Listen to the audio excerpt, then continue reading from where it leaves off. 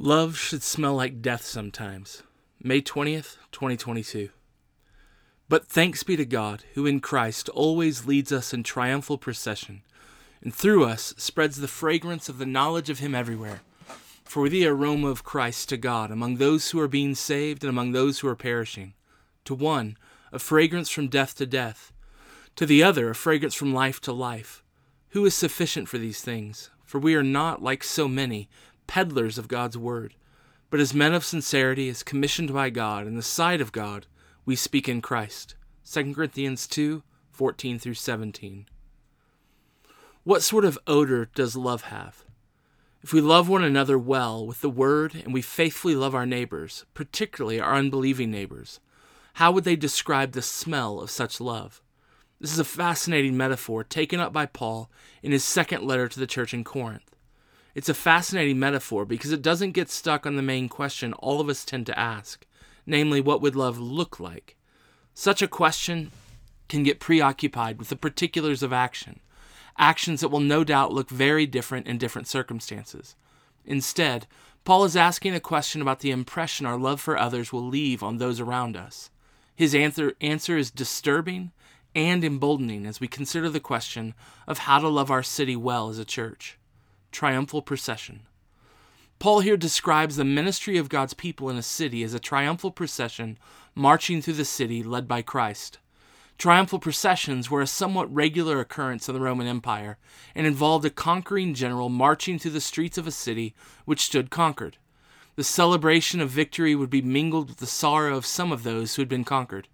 As Rome marched victoriously through a city, their arrival and victory meant the arrival of Rome's authority, their culture, and their way of life. To some living in a city, this was profoundly good news. It was a thing to be celebrated. For others, Rome's arrival was a destruction of what they loved, what they hoped for, their entire way of life, a way of life that was often counter to Roman rule and Roman culture. Paul describes here the ministry of the church as a parade of victory, led by Christ through the streets of cities that, whether they realize it or not, have come under the rule of King Jesus. The ministry of the church, above everything else, is to announce the lordship of Jesus over the nations. He has conquered sin, death, and all the powers. This will be glorious news to some and wicked news to others. But what about the smells? As the church announces and embodies all that the reign of Jesus entails, including His grace and His commands, this will smell like one of two things. He does not use a range of responses to the arrival of the Word, but instead gives us two opposite responses. To some it will smell like life. To others it will smell like death. The aroma of life will lead to more life, life to life. And the aroma of death will lead to a weightier and more permanent death, death to death. The announcement of Jesus' victory and kingdom will always lead to one of two responses, one of two impressions. The same substance, but two very different assessments. Death is not simply an unpleasant smell, it is a repugnant one. And note, this isn't simply repugnance towards the content of what is proclaimed, but to the entire life, including their ethics and worship of God's people. If all of life is lived in glad obedience to the rule of Jesus, then all of life will begin to have the stench of death to those who do not love God and His words. The Christian life and message is not simply an invitation, it is a proclamation. It declares the lordship, the authority of Jesus over everything, and it invites all people to be reconciled to God in and through the work of Jesus on the cross.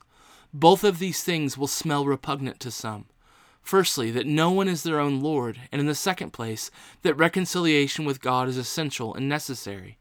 To the man ruled by his own lusts and desires, the declaration of Jesus' lordship is repugnant.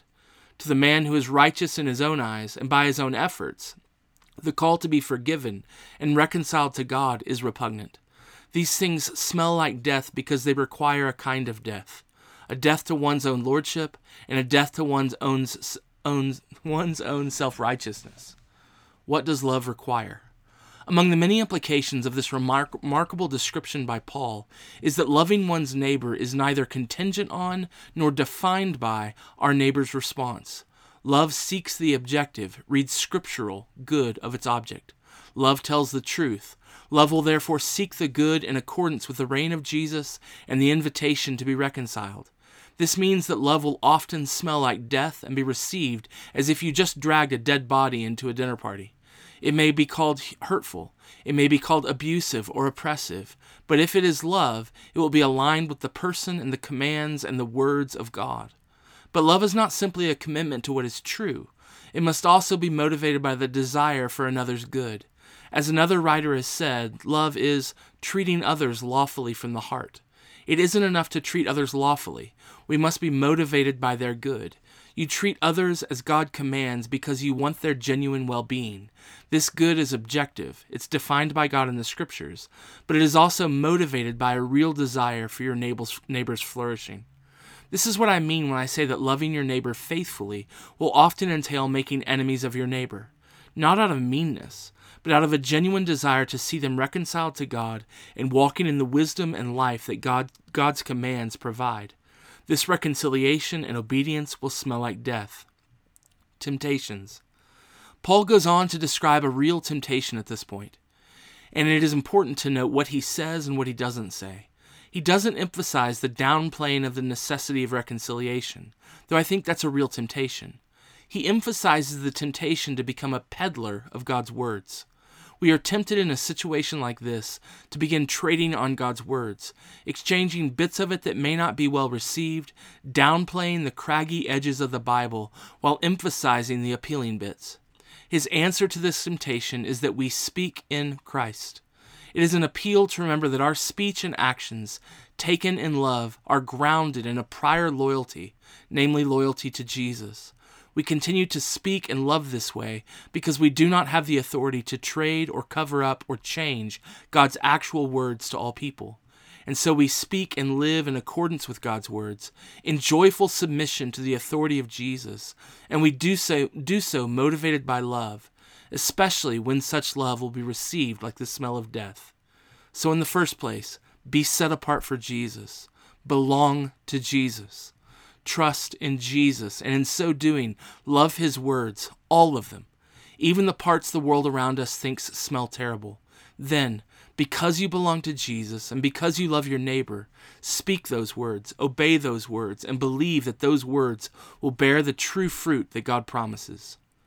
For as the rain and the snow come down from heaven, and do not return there, but water the earth, making it bring forth and sprout, giving seed to the sower and bread to the eater, so shall my word be that goes out from my mouth. It shall not return to me empty, but it shall accomplish that which I purpose, and shall succeed in the thing for which I sent it. Isaiah 55:10-11.